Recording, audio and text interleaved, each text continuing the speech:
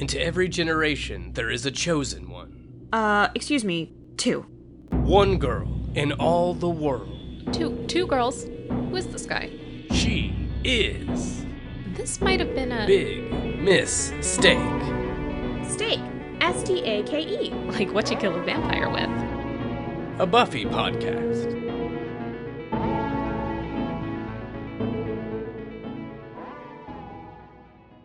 Hey everybody, welcome to another episode of Big Miss Steak. It's a Buffy podcast, and this is actually the second time we're recording this episode because a demon got loose in our internets. That is a true story. Yes, we love to be on theme. Oh, hi everybody.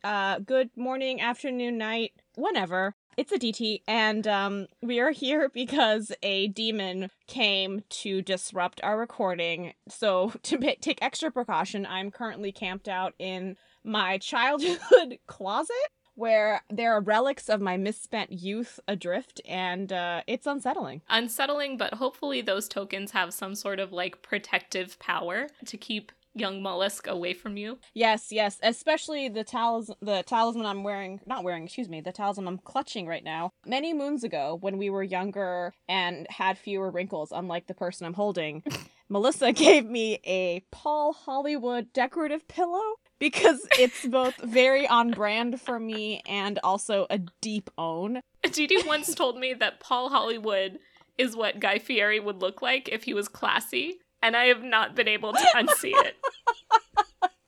If only Guy Fieri could just let those individual peaks down, let it all become one cascading, beautiful forest of white. If you had to choose, would you choose Paul Hollywood or Guy Fieri? But before you answer, remember that Guy Fieri is the mayor of Flavortown and probably wields a lot of power and influence. You know, I think that after receiving the degree I have, which has rendered itself relatively useless, and the summer, you know, municipal government has a lot of power. And it is honestly the biggest influence in how you live your life day to day. So, yeah, I would love to be Mrs. Mayor. Yeah, you could live deliciously. What's that like to live deliciously? Yes, I would. But, however, Paul has access to unlimited bread, whereas the food that Guy Fieri consumes, and I guess it's food only legally, because some of the things he consumes are so horrific. I feel like Paul Hollywood is a bread alchemist, and Guy Fieri is a donkey sauce alchemist. Is that fair? But I've also read that Guy Fieri is like a really nice person. Yeah, I've actually read that as well. I feel like, you know, married folks everywhere tell us that beauty fades, but compatibility is what really gets you out of bed every day. So while Paul Hollywood's eyes may fade from piercing blue to periwinkle blue, Guy's love will keep me warm. Like the flames on his car. Yes, and literally all of his shirts. Y'all didn't know that this was a Paul Hollywood / Guy Fieri podcast, so we pivoted. Yeah. Starting next episode, this is the last episode we're doing on Buffy the Vampire Slayer, just to really stick it to that demon, and then it's all bread from here on out. Wow, but you know, if it was any episode for us to be attacked by a demon, I'm glad it was this one for symmetry. Yes, so we're talking about I, Robot, You, Jane this week. It's very on theme. The episode summary is thus. Buffy and Giles face a demon spirit who has been trapped since the Dark Ages and is unleashed into cyberspace. Meanwhile, Willow has fallen for a cyber beau whom she met online, and Xander and Buffy are wary of who this anonymous wooer may turn out to be. Aditi, what did you think of this episode? I really liked it. I thought it was a very good episode, and I feel that it picked up on a lot of the themes that were happening in the late 90s, early 2000s, like an entry-level Matrix. Like, be afraid. Be afraid, but like only a little. Be afraid and only little. I love Lady Carpenter. I genuinely still can't remember her name. Did you call her Lady Carpenter? I did. I don't remember her name. The techno-pagan. What's her name? Jenny Calendar? Oh, Liz Calendar. Yeah. I refuse to learn her first name. It's a power move I learned from one Jenna Maroney, who said that in order to vanquish your enemies, you should never learn their names. Is Miss Calendar your enemy? No, I'm just antagonistic to all white people initially. Okay, that's fair. That's fair. Yeah. Okay, so the reason we're calling her Liz is because Aditi sent me a text message. We'll put a screenshot of it up on our Instagram just so y'all can see. But basically, she said, I can't wait to hear what you think of the Rupert/Liz dynamic. And fans, I was very lost. Yeah, I mean, I also called Willow Summer, so, like, again, track record, not great. But intentions are good. Intentions are good. I loved the episode. I thought it was really fun, and I thought it did a lot, and it also gave some space for our girl Willow to shine, and I thought that was great. So I agree with you that this does capture, like, a fear that's very specific to the late 90s, early 2000s, which was, like, is technology going to replace book? ? And I think Giles feels that fear very acutely. And now, of course, we know that technology did not replace book. But that battle was really being fought in earnest, I feel like, for a brief point in time in my childhood. I'm really excited to hear your opinions on this because, as you mentioned before, you're in library science school, and I think that the tension between technology and what was the traditional form of communication of ideas, books, for like the past 500 years is super interesting. And I also think that the tension that the show has about like not trusting someone that you can't see was like, you know, ingrained into us as children. And now so many people have like really fulfilling relationships with people they meet on the internet, not just like romantically, but also like socially. People meet people, you know, now we're afraid that our parents' generation is like learning to drink bleach on the internet. And so the roles have reversed. Yeah, like when I was little, I remember I heard this urban legend about this family, and they had a knock on the door and they opened it up and it was a police officer, and they were like, "Oh no, officer, what's wrong?" And he said, "This is all the information I know about your child because she's been on chat rooms. And isn't it lucky that I'm a police officer? Wouldn't it be bad if like a predator showed up at your door?" And so like that was a big like after school special teaching moment, I guess. We are children of the Oprah generation, and so we definitely got the stranger danger thing embedded into our brains. I mean, probably in the 80s, it was much more fear of actual physical stranger danger, but then in the 90s and early 2000s, it was definitely like, you're gonna meet an online person. I mean, the entire basis of To Catch a Predator is online, right? Or like the backwards To Catch a Predator story that I just told, where a cop goes to children's houses. And I think also, like, during this time, online dating was kind of like a taboo thing. And it was like, you know, the only reason that you would date online is if you couldn't find someone in real life, which everyone should be able to do. And so there's a lot of those attitudes in this episode that I forgot were so prevalent and so strong. I would even say that they were pretty prevalent until probably like, I mean, even like 15 years ago. I mean, I think that it was still relatively taboo, but in such a short time, the landscape around like social behavior has changed so much. And I think that the pandemic has definitely reinforced people's aversion to talk to strangers, and definitely has like a lot of the stigma around using that platform or that medium to communicate with people you're interested in has completely changed. And so, yeah, it's like very interesting to see in 23 years how quickly the mores have changed. I think now my story is weirder. And my story is I met my significant other when I was blackout drunk outside of a karaoke bar. So. Young love. Yeah. Well, yeah. Yikes. Anyway. Yeah, I really like the episode. What did you think of the episode? I really enjoy this episode. The fandom, I think, does not appreciate it. They think it's pretty cheesy and the technology stuff is outdated and blah, blah, blah. Which, like, yes, if you look at the actual computers and the programs that they're using, it is outdated. But catfishing is an eternal story that never gets old. And I don't know, I think the demon in this episode looks great. I think I don't know if I would date him like Willow does, But I think his original iteration, when he's in Italy and he's they show his hand, and the hand is really well done, and the way his mask moves and his little twirly horns. I enjoy him. Yeah, I think Mollusk is a great one-off villain. I don't care to learn his name either. Apologies to the fans, but as a nascent fan, I can't believe that this episode is not as liked, and yet people like Teacher's Pet. That shit is whack. I don't think people like Teacher's Pet either. Oh. Okay, I have to be fair, hoisted by my own petard. Oh well. Fun fact about Mollusk, whose name you refuse to learn. His actual name is Moloch. What? Moloch. That is the name of the demon that has been tormenting us for 2 fucking weeks. We've been through so much. Yeah. Hopefully this will excommunicate him from our technology setup. We need an exorcism. Yeah, we need a circle of Kalis. Anyway, Moloch is a traditional Hebrew name for demons, and it was picked as an Easter egg reference to computer programmers because in C-based languages, there's a function named malloc, M-A-L-L-O-C, short for memory allocate. And because the episode makes many references to computers, they made a little pun. He's just very cute. He's cute with his twirly horns and his pun name. I mean, I feel like we should start with Is It Cute then? Is it cute? Y'all, I have to be honest with you.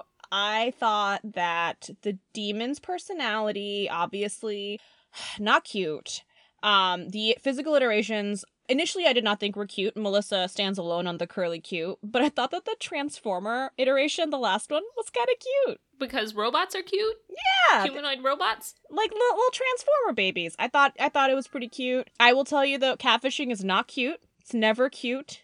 But yeah, I think that for me, personality not cute, physicality sometimes cute when it was robotic. All right, I think I'm not sure if I would go so far as to say he was cute in the beginning. I think he was well made. I'm not really drawn to the robot version, his Michael Bay version, but Bay B-A-E. That's for you. I do think personality-wise, while I was not under his thrall, I have to admit, he catfishes Carlo, he catfishes Willow, he catfishes Fritz, and other Fritz, less evil Fritz. Fritz 2.0. Hold on. Dave, yes. Dave. He catfishes Dave. And also, like, you hear reports coming in through the radio and everything that he is messing with everyone all around the world. And, well, I personally did not find him attractive. I have to admit that literally everyone on Earth seemed to. He's like Mr. 305. He's just Mr. Worldwide. He is everywhere. He must be slanging some metaphorical pipe because people were really into him. Imagine sending out a dick pic to everyone on Earth, and everyone on Earth was like, smash that like button, subscribed. Please, sir, I want some more. They would ruin their life for Moloch. Yeah, they did. Many did. Should we include the Rude Boys in our analysis of Is It Cute? Ugh, I guess. Let's talk about the Rude Boys. I'm gonna say hard pass on Fritz, the proto Kyle. Absolutely not. The smart Kyle. The smart Kyle. No. Yeah. I'm gonna say no to physicality, no to personality. Dave, again, had an evolution. He went from no on both ends to helpful and therefore cute. So Dave is played by the actor Chad Lindberg, and he went on to play a character in another mystical TV show called Supernatural. Yes. He plays Ash. I've never watched Supernatural, so I am not too sure who that is, but apparently he's computery in that show too. So he has a brand. Good for him. So I don't think he's cute. No. In any respect, but I do respect that he seems to have picked a lane to excel in. Yes, exactly. I think that we can say that in general, the villains are not cute, but there's just something about that Moloch that people just can't deny. Yeah, I mean, Fitz was carving an M into his arm, like Marky Mark in Fear. Which, after, like, I'm assuming 1 or 2 dates, because it hasn't been very long since he has come in contact with Mollusk. And while I do respect the devotion and like the passion, that's maybe a little cute, but I do think getting like a stick and poke tattoo so early in the relationship is a bit much. It's a bit needy. I will say, however, thank God that his reign of terror was in 1997 and not in 2020, because right now people are so lonely and so horned up that this man could have won the election. Imagine the ticks he could have talked. Oh, the fleets. Thank God. Thank God we were spared that. Shall we discuss the fashion? Slay or nay. All right. What do you think of Buffy's outfits this episode? You know, as always, I mostly loved it. All of the fashion that she's wearing, I think we're watching it at a really good time, because if we watched this like maybe like 10 years ago, this wouldn't have felt as cool. And since this fashion is kind of making a turnaround, I think that we're like, oh, that's so chic. Like, I feel like Bella Hadid would wear this. I loved the pink mod dress, obviously. The black skirt and shirt that she wears when she's like, computer boys, help me. Love that. Oh, I thought that was a blue velvet mini dress. Is that a different thing? No, you're right. My eyes are bad. It's fine. That I have is Buffy's ultimate slay of the episode. It was very good. It was very good. I would wear it now. I loved her sleuthing ensemble. That's the same jacket that she wears in the hyena episode that I hated in that iteration. But the sleuthing outfit is cute. Context is key, folks. Context is key. The only thing that I was like, is the blue tank was fine, but like it was a very simple outfit. It could do with like a butterfly clip or, you know, a piece of flair that she is wont to have. She has like this one scene where she's just wearing a white tank top. It was fine. I will say, yes, while I love the ultimate slay of yours, I also, as always, love the leopard print jacket. Yeah, the leopard print jacket, always a slay. Oh, what were your thoughts on Bufferina? They're going through some things with her hair, I feel like. Yeah. But I'm glad that instead of this proto-Beehive Karen thing they've been doing, they are putting her in a sort of high ponytail now. And while I don't necessarily condone this either, I do think it's a step in the right direction. I respect that. I think that overall, you know, we're all going through stuff, but overall it was this overall a slay. Yeah. Let's talk about Willow. I really liked Willow's big purple sweater with the black and yellow skirt and the tights. I would wear that. I would wear that now, which I never say about Miss Willow, because I'm mostly trying to run away from the memories that it provokes. But I mean, look at her. She's carrying a lot of weight in this episode. She really is, and I'm glad that she had this moment. She's great, she can do no wrong, and in the opposite vein of all of those sentiments, Xander. Xander. What did you think? That porn star shirt, I hated it. I hated it. So I was not aware until doing research, because I was also just floored by a teenager wearing a shirt that said porn star to his high school. Apparently porn star was a brand that was really big in the late 90s, early 2000s. And it's like a skater brand, so maybe kind of like Vans now. And they are no longer in business, surprise, surprise. And a vintage porn star shirt sells for around $100 now. Vintage porn. Star. Yeah, but look, all of this was filler for the real meat, the real sartorial meat of the episode, which is Miss Jenny Calendar. Miss Jenny Calendar, what did you think of her? I loved it. You did. I love her. She has a real devil may care style. I loved it. I loved her. I loved the crimped hair. I loved that she looks like what I thought I would dress like in my 30s instead of what I wear now. She has a real short skirt, long jacket kind of style. So here's what I have. I predict we will both love Miss Calendar's outfit because she is a perfect gender-swapped hybrid of Angel and Xander. Because she has a cool leather jacket And also these, like, cursed, chaotic sex clown button-downs that my boy Xander loves to wear. But I think it's a perfect marriage. Like when Jack Donaghy talks about an Oreo McFlurry. You think they would fight each other, but they don't. No, they don't. Yeah, well, now that you said that, wow, oof. I still love her, which is a true testament to Miss Liz Carpenter. Miss Liz Carpenter. I love Jenny. Does she come back? She has a story arc. Okay, good. And actually, it's interesting that you can't remember her name because her name was originally, instead of Jenny Calendar, Nikki Calendar. But they had to change it because the actor who plays Xander, his name is Nicholas, but he goes by Nikki. So it caused a lot of confusion on set. So now she's Jenny, or Liz, if you're you. There you go. Oh, great. I'm excited to see her come back. I'm excited to see what she does, because I really enjoyed the banter that she had with our friend Rupert. Yeah, she's great. So let me tell you a little bit about the love of my life, Jenny Calendar, or the actress who plays her, who is the true love of my life, because her story just really moves me. Her name is Robia Scott née Lamorte. For most of her life, she was Robia Lamorte, and she has been a dancer for most of her life, not an actress. I'm gonna set the scene. The year, 1983. The movie, Flashdance.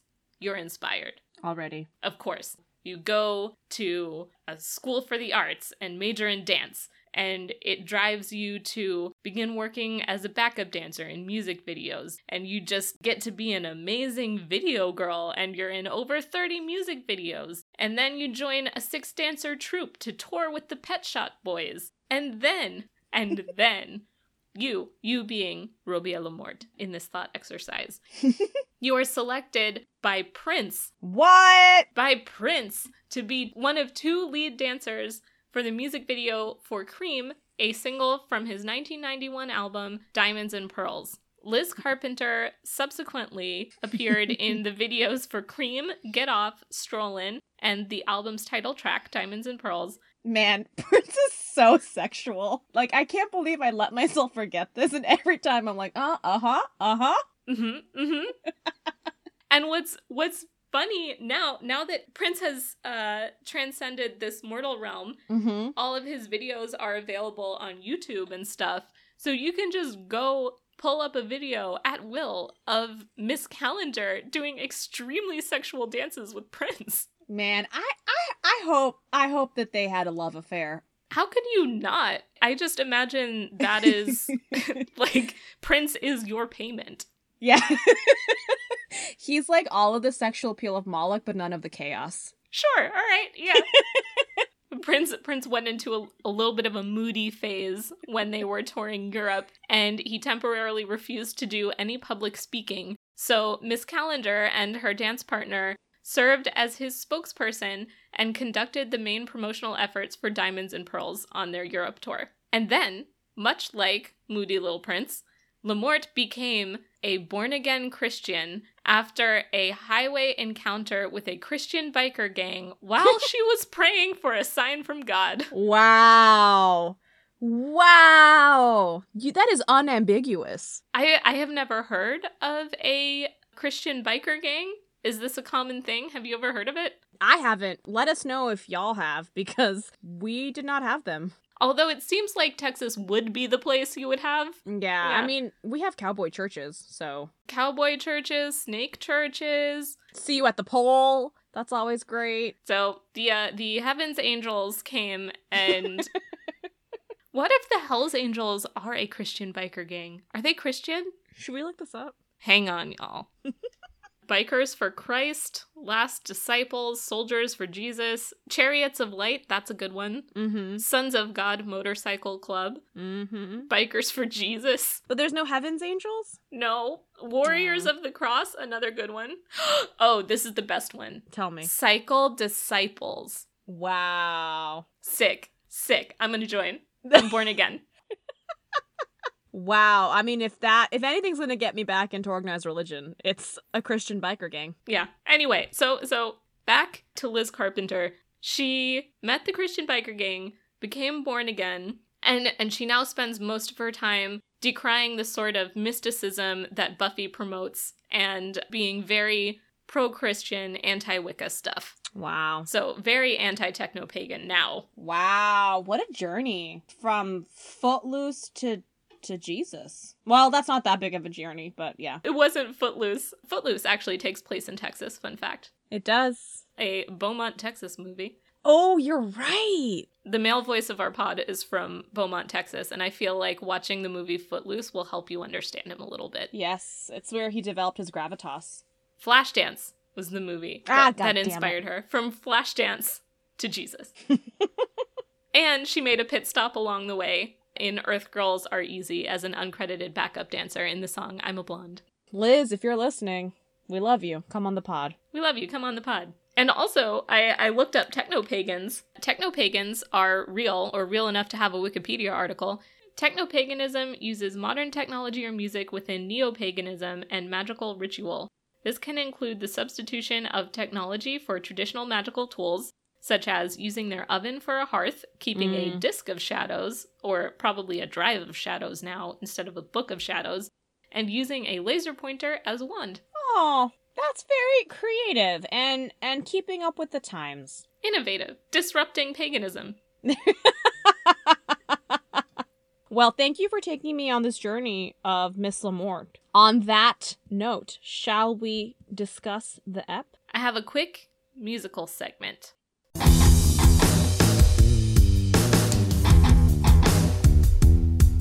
Band candy. Although we did not go to the bronze in this episode, I wanted to discuss the composer for Buffy Season 1, whose name is Walter Murphy. He went on to compose for a lot of Seth MacFarlane shows, including Family Guy, American Dad, and The Cleveland Show. But more importantly, he composed a Fifth of Beethoven, a disco version of Beethoven's Fifth. Oh my god. And it was a #1 Billboard Hot 100 hit in 1976, during the reign of disco. During the reign of disco. And now, a word from our sponsor. Is the malicious phantom taking up all your hard drive space with Kevin James nudes? Does the pesky poltergeist keep watching XXX parodies of Brendan Fraser classics on your work laptop? Are you sick and tired of performing exorcisms upon your computer, hoping this is the spell that will finally banish the demonic spirits that lurk within? Well, look no further than Creep Squad, your one-stop solution for possessed electronics. Our stylish group of techno-pagans will work tirelessly to ensure your electronics are bug, virus, and ghoul-free. Mention Big Mistake to get 15% off your first Texorcism. Creep Squad. Look at porn when you want, and only when you want.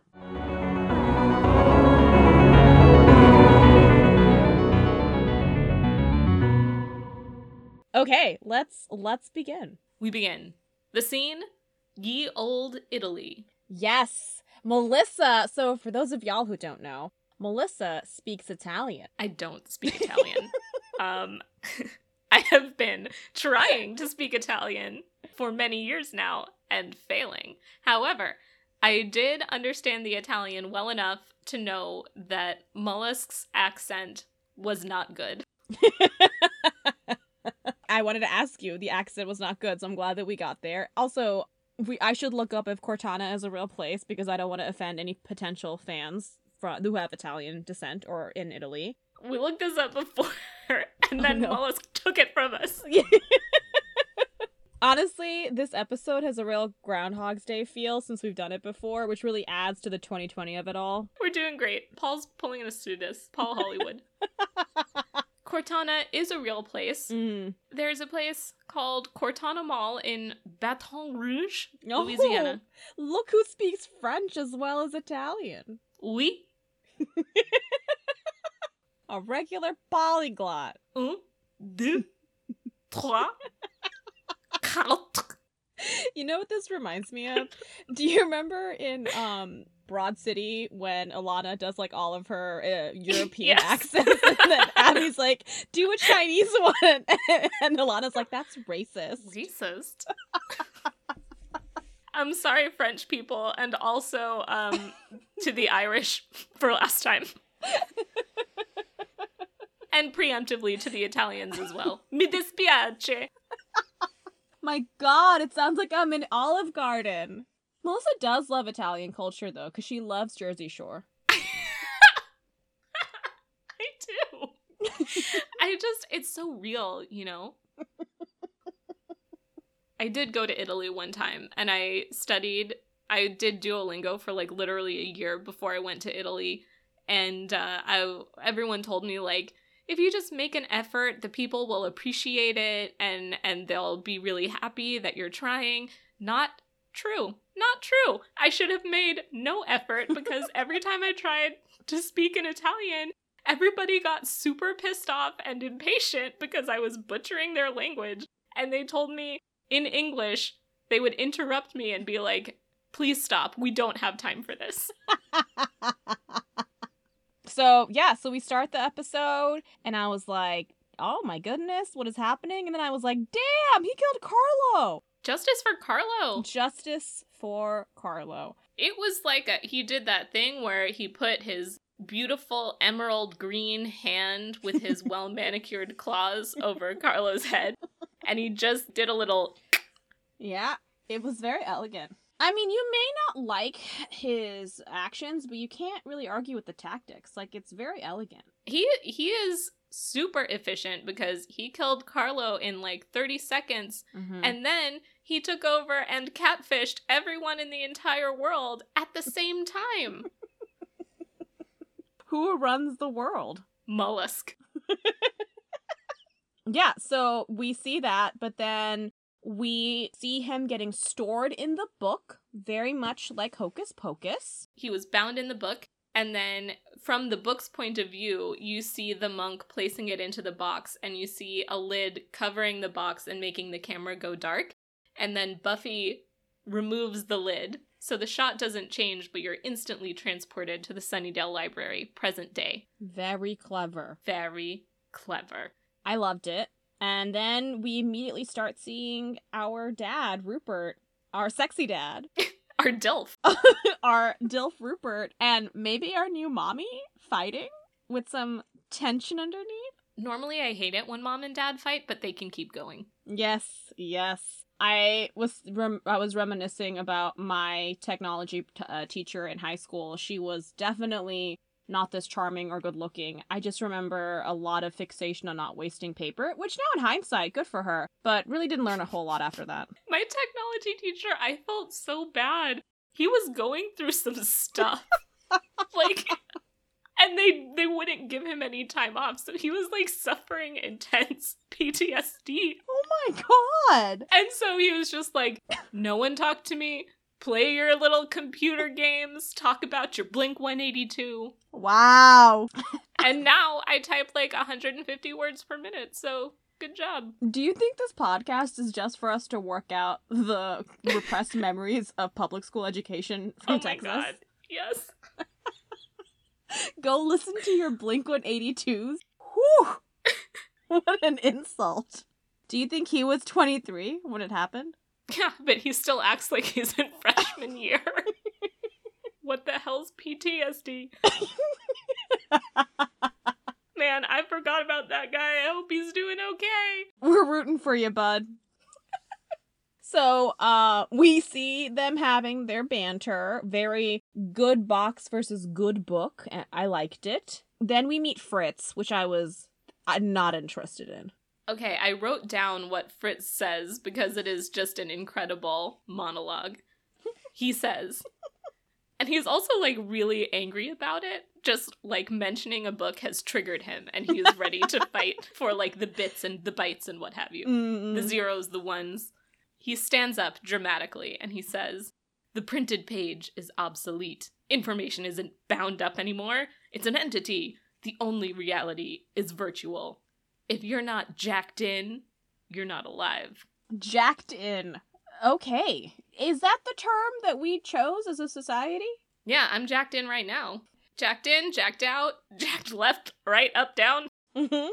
And then we soon discover pretty early in the episode that Moloch is in the computer. Pretty quickly we see our girl beginning to have a little bit of a chat with someone we don't know. A stranger. Maybe a stranger from a different time, a different land. A different color palette. Mm-hmm. Yeah, so she begins to get catfished by this smooth, sweet-talking demon. So in the beginning, when they're scanning books in the library, we see Willow reach out to Xander for company as she finishes up the last couple of books. And Xander is like, no, bye. Your company is not worth this to me. And it sucks. It made me very sad for her. It was a stake through my heart. Oh, I had some stakes through my heart in this episode, too. We'll get to it later on, but our girls having tension did not love. So Willow starts getting catfished by the demon loose on the internet. Buffy meets her, and they're talking over by her locker, and Willow opens her locker up, and she has pictures inside it, and one of the pictures is of Giles. Yeah. Sweet dad. Sweet dad. She's just great. Willow deserves this earth. And yet, what does she get? A demon. A literal demon. Who is also using her. Yeah, and Xander, who was rude. Good lord. Betwixt a demon and a rude boy. Yeah, so we see that, and then we see that Fritz is not just, a devotee of the internet culture, but is also going to get quite literally incepted by Malcolm. So I really wish they would have gone deeper into what Malcolm could provide for Fritz to make him just fall so head over heels so quickly. I think we all know. I don't know. Pornography. Oh, they have tits on the internet now? They have tits on the internet. They got one of those porn star shirts. And he should have been more respectful to Xander, who could have been his pornography hookup. Or maybe he tried to go to Xander at first, and Xander was like, sorry, bro, only skateboards. I only wear this shirt, but it's not for me. I wear this shirt that clearly labels me a porn star so that you know I skateboard. The shirt is doing a lot of heavy lifting. Yeah. So a thing that happens a lot in this episode is in between scenes or transitioning or whatever, we see these minor characters, these throwaway characters walk by lamenting about their technological woes. Mm-hmm. And we pass this, he looks like a beefcake from a World War II propaganda poster, and I love him. And he's working on a laptop that's like an absolute tank. It's 15 pounds. And he's saying, Nazi Germany is the model of a well-ordered society? Who's been on my files? And I love it. I love him. Maybe the bar is just very low in 2020. Yeah. But I really appreciate a clean-cut white man who's vocally anti-Nazi. He's against Nazis and he's not afraid to say it. Bold. Yeah, bold. Ooh, this has gone dark. Yeah. Anyway, let's go back to the fun episode where Fitz is literally carving an M into his wrist with some sort of auxiliary cable and repeating to himself, I'm jacked in. I'm jacked in. I'm jacked in. And you wondered what he was getting out of the situation. Jacked in? I really wish he was carving into his wrist a very crude rendering of the porno that Malcolm provided for him. Just a very crude boob. Yeah. Who's the porn star now? Yeah, that would have been pretty good. So he's carving in the initials of his porn provider, and meanwhile, the girls are fighting. So this was a stake through your heart, yes? It was. I just didn't like it. I didn't like it, and I understand. Obviously, Buffy's coming from a good place, but she's a little shallow. She won't let her friend date the demon. What if he's a really good demon? We don't know if he's a bad demon yet. Yeah, at this point, we don't know if he's bad. Well, he did kill Carlos, so maybe a little bad. I mean, maybe he has a past, but so does Angel. Exactly. I'm on board now. Exactly. All right. But I mean, Buffy doesn't know that he's bad yet. Yeah. But she does see that Willow's behavior is unhealthy. Yes. Because she is skipping class and sort of abandoning her friends and diving all consumingly into this new relationship. that is, again, not on brand with what we know of Willow. So the concern is definitely rooted in, like, genuine love. Yes, the concern comes from the right place. And I think this scene, I really felt for Willow in it because the way she interprets Buffy's concern is not necessarily that her behavior is abnormal. She interprets it as an attack on her validity as a romantic partner. Yeah, that was a stake through my heart. Imagine if Willow had gone to one of our high schools. The trauma would have been far worse. I mean, we went to our high school, so it's pretty much the same thing. Nothing to see here, folks. Yep. You and your Blink 182. Take off your pants and jack in. So we see the actual demon getting in between our girls, and then we also see that Dave has also been incepted. And then that's when I was like, no, these brooding white boys, they're making me nervous. No. I was getting nervous then. Because, Malcolm tried to conscript Fritz into killing Buff, which, good luck. I just want to point out, before we descend to these rude boys and their antics, I really liked how Buffy tries to be a detective while clearly not knowing a lot about computers. Yeah. Because at this point, computers were still exclusively for nerds. Yeah. She's not in your book. Oh, oof. That was jacked up. Buffy tells Dave, and he goes to a computer research facility.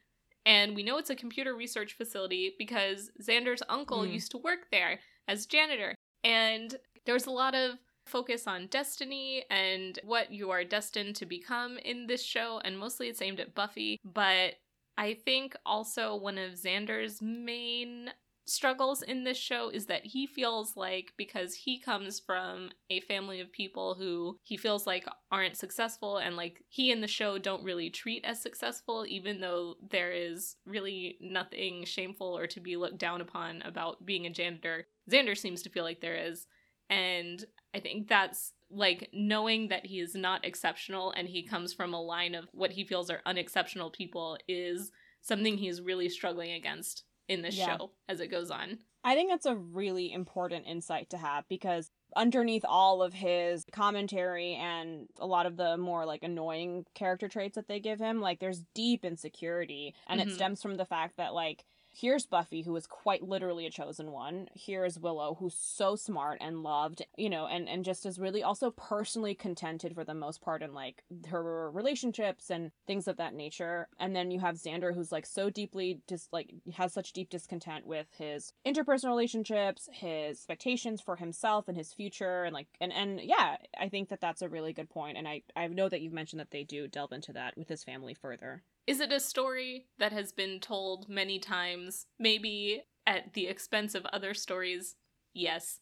But I do feel like maybe it's because of when I saw it. I really like the way they tell Xander's story, even if he as a character is flawed.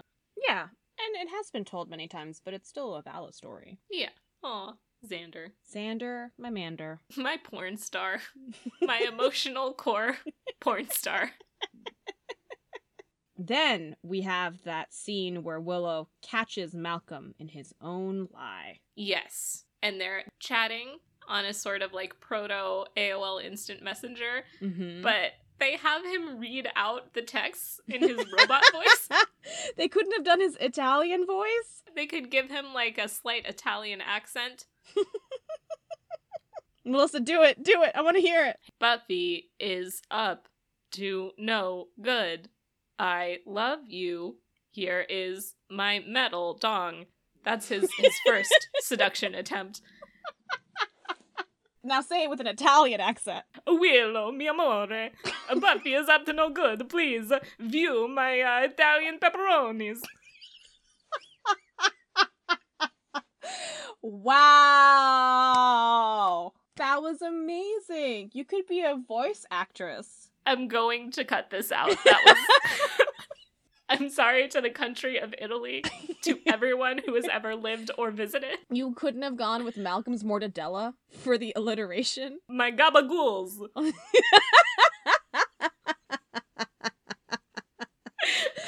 Wow. We're really lucky Malcolm wasn't Chinese. Oh, God.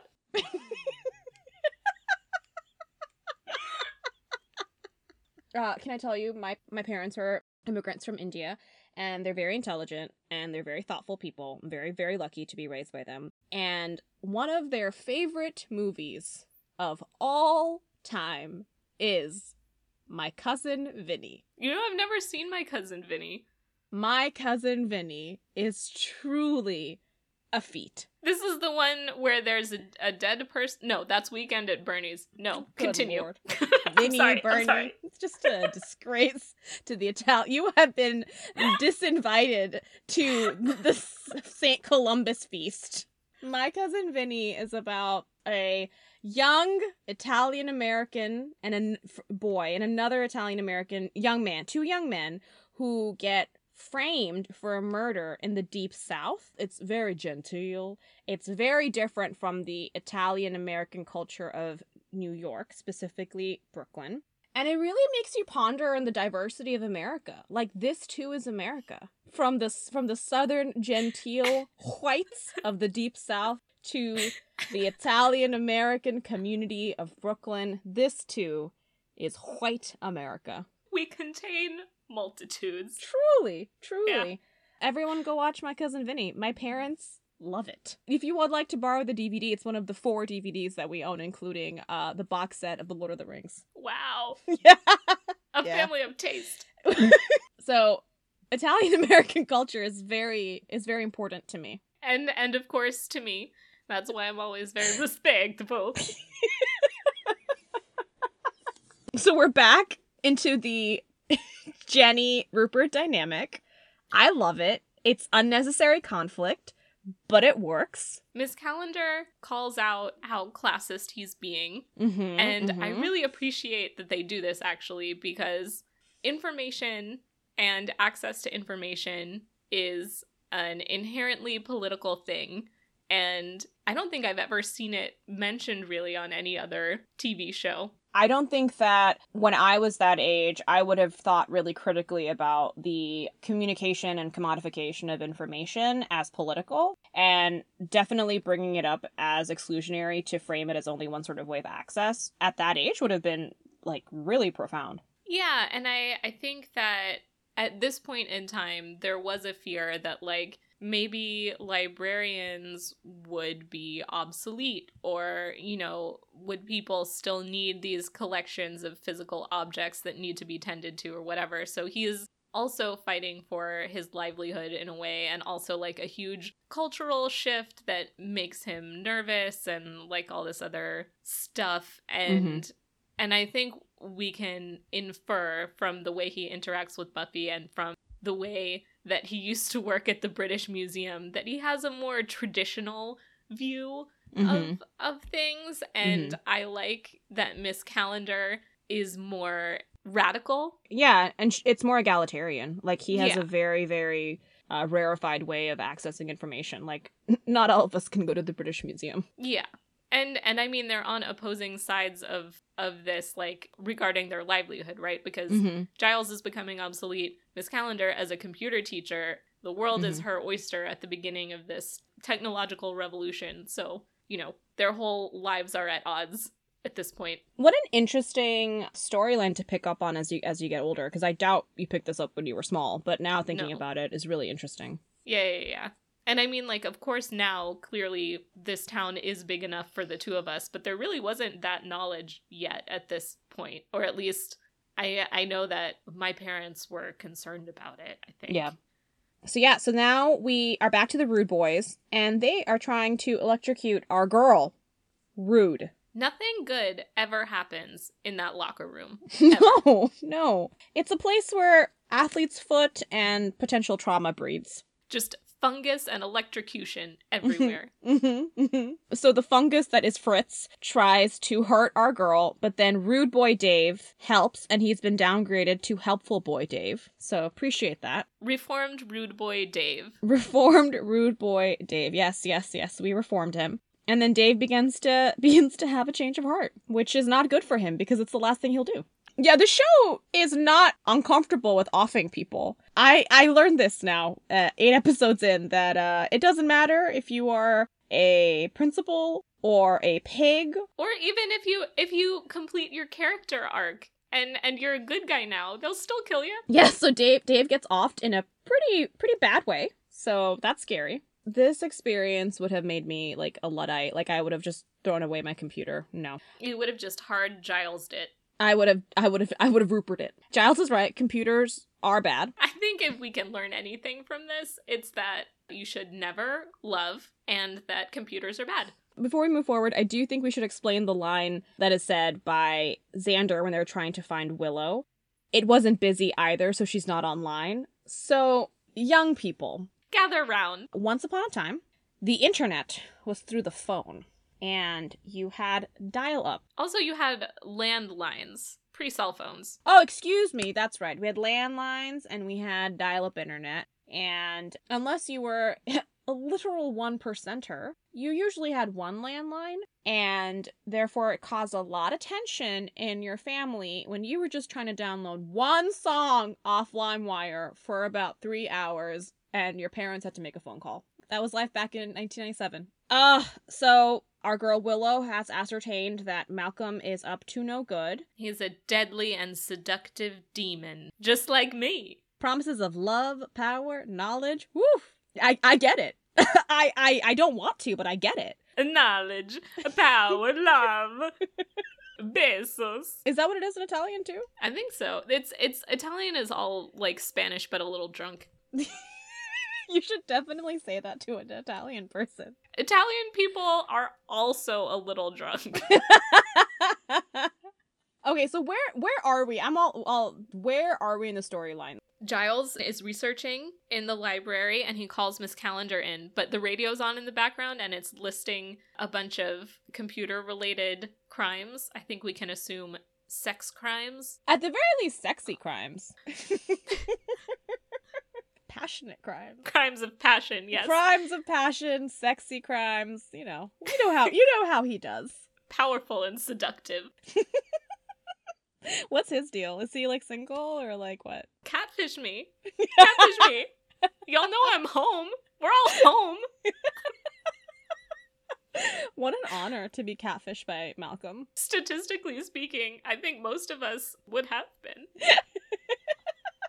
It's not the quantity of catfishing, it's the quality. It's the quality of the dick pic, I think. Mm-hmm. And then I think we get to one of the best scenes in the episode when initially I was like, oh shit, Jenny's bad. Jenny's bad. She knows something.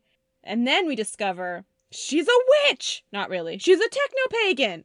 And once again, I must ask, what is the recruitment policy of this public high school? I must know. They are located on top of a hellmouth where mystical energy naturally converges. So, like, I understand why Miss Calendar is there, because she's probably in tune with mystical energies in some form or fashion. You can tell by her hair and the patterns on her chaotic shirts. I loved it. I thought it was great. I just think she's a great character. I'm excited to see where it goes.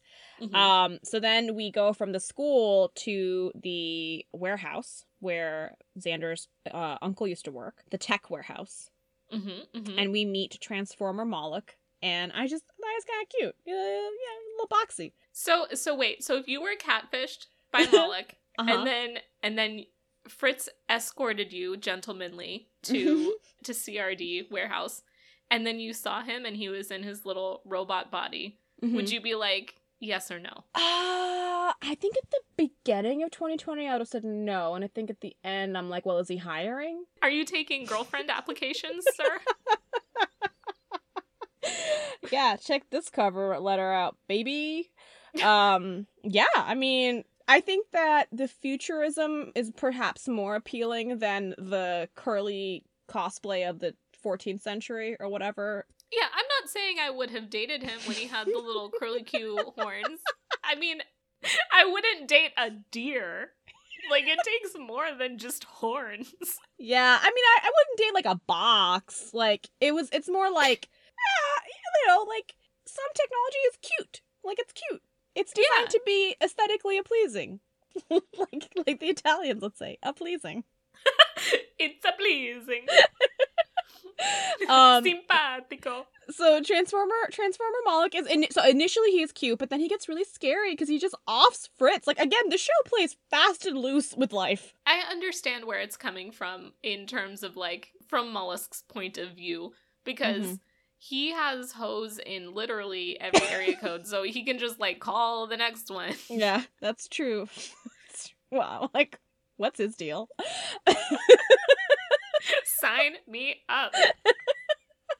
So, you know, Moloch is tracking all the systems, very Matrix, and then all of the kids are together, and I love when the Slayerettes just band together. I just think it's really sweet, it's really charming when, like, they're all united against a common enemy. I also think Xander really redeems himself in this episode from last episode's poor behavior, except for in the beginning where he's it shows him taking Willow for granted. But I think the show gives him his comeuppance later when Buffy calls him out on just liking the attention and not really being into her.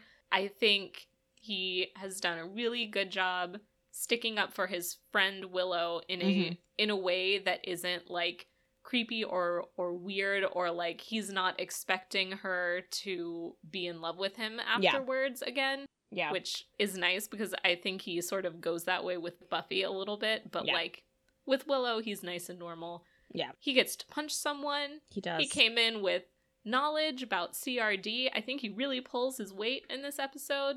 Good Xander episode.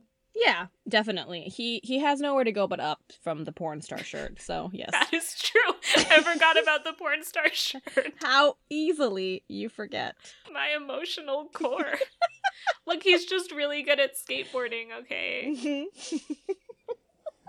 Man, the 90s were so weird. Like, that was a viable brand. Yeah, yeah. In that music video, David Duchovny, Why Won't You Love Me, there's someone wearing a porn star shirt, and I don't know who it is, some 90s celebrity, and I just assumed that it was a porn star. Maybe it wasn't. Very literal. Yeah. It was a pre-irony time. I mean, like, that's helpful if I wanted to look her up on pornstar.com or something. Wankipedia? Ugh. It's fine. Again, I always love an episode when Buffy uses her prodigious brawn and brain. I love it. And I just love that she got this toxic demon to destroy himself. What a metaphor. Yeah, I love that they gave Willow the book smarts, they gave Buffy the street smarts. Xander has no smarts. You know what? He was there. And sometimes that's enough. Yeah, you just gotta show up for your friends. Yeah. But I loved how they took him down. I loved it. He was bound to his robot body, which means he can no longer access the internet, so he would have to be faithful to you and only you, unless he, like, logged on with his robot body to a normal computer. God. Did you say hot? I said God. Hot. There's just so much to, like, really think through these days. Traditional Christian monogamy was not something he brought from the 14th century. No. And he wasn't doing it in the 14th century either, because he killed Carlo in front of, like, 4 other dudes. So, like, I can only assume there were multiple catfishings happening then, too. Moloch fucks. Moloch fucks. So we have a final conversation between Giles and Liz Carpenter. They come to an understanding where it's not necessarily that Giles is trying to be elitist. He just has a bunch of, like, smell of old books feelings. A lot of people really enjoy the monologue that Giles has here about how books are special and meaningful and how they have a special smell. I mean, like, obviously that resonates with a lot of people, so I'm glad they have it in there. Yeah. But I'm Team Jenny. Team Liz. Team Liz.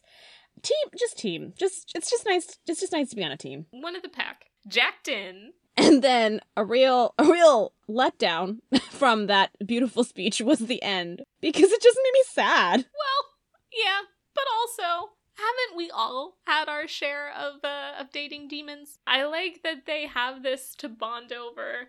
And I also do wonder, does anyone in Sunnydale have a normal relationship? I get that they're closer to the forces of darkness than maybe another student, but, like, surely they can't be the only ones who are bumping into demons in this crazy mixed up Hellmouth town. I definitely think it is not conducive for healthy relationships. I'm not pro dating demon. I'm just I'm just wondering if it's exclusively them. Like, if you were just a random student at Sunnydale High, chances are you would bump into a demon at some point, just because the population is so large there of demonic beings. Gotta kiss a lot of frogs. Gotta kiss a lot of hell frogs. Gotta kiss a lot of hell frogs. And on that, shall we rate the episode? Yeah, let's rate the episode. What do you think? Honestly, medium high stakes. I really liked it. I know this was a throwaway episode, but I really liked it. I'm gonna give it a medium. Medium to high because Jenny Calendar showed up for the first time. Exactly. I think medium to high because I think it was a very good, like, even though it was a, one-off, it was a very satisfying story from start to finish. I think that the themes that you brought up, especially about information, really made it a much more thoughtful episode than what I initially thought. And also, my girl Jenny. You remembered her name! I did.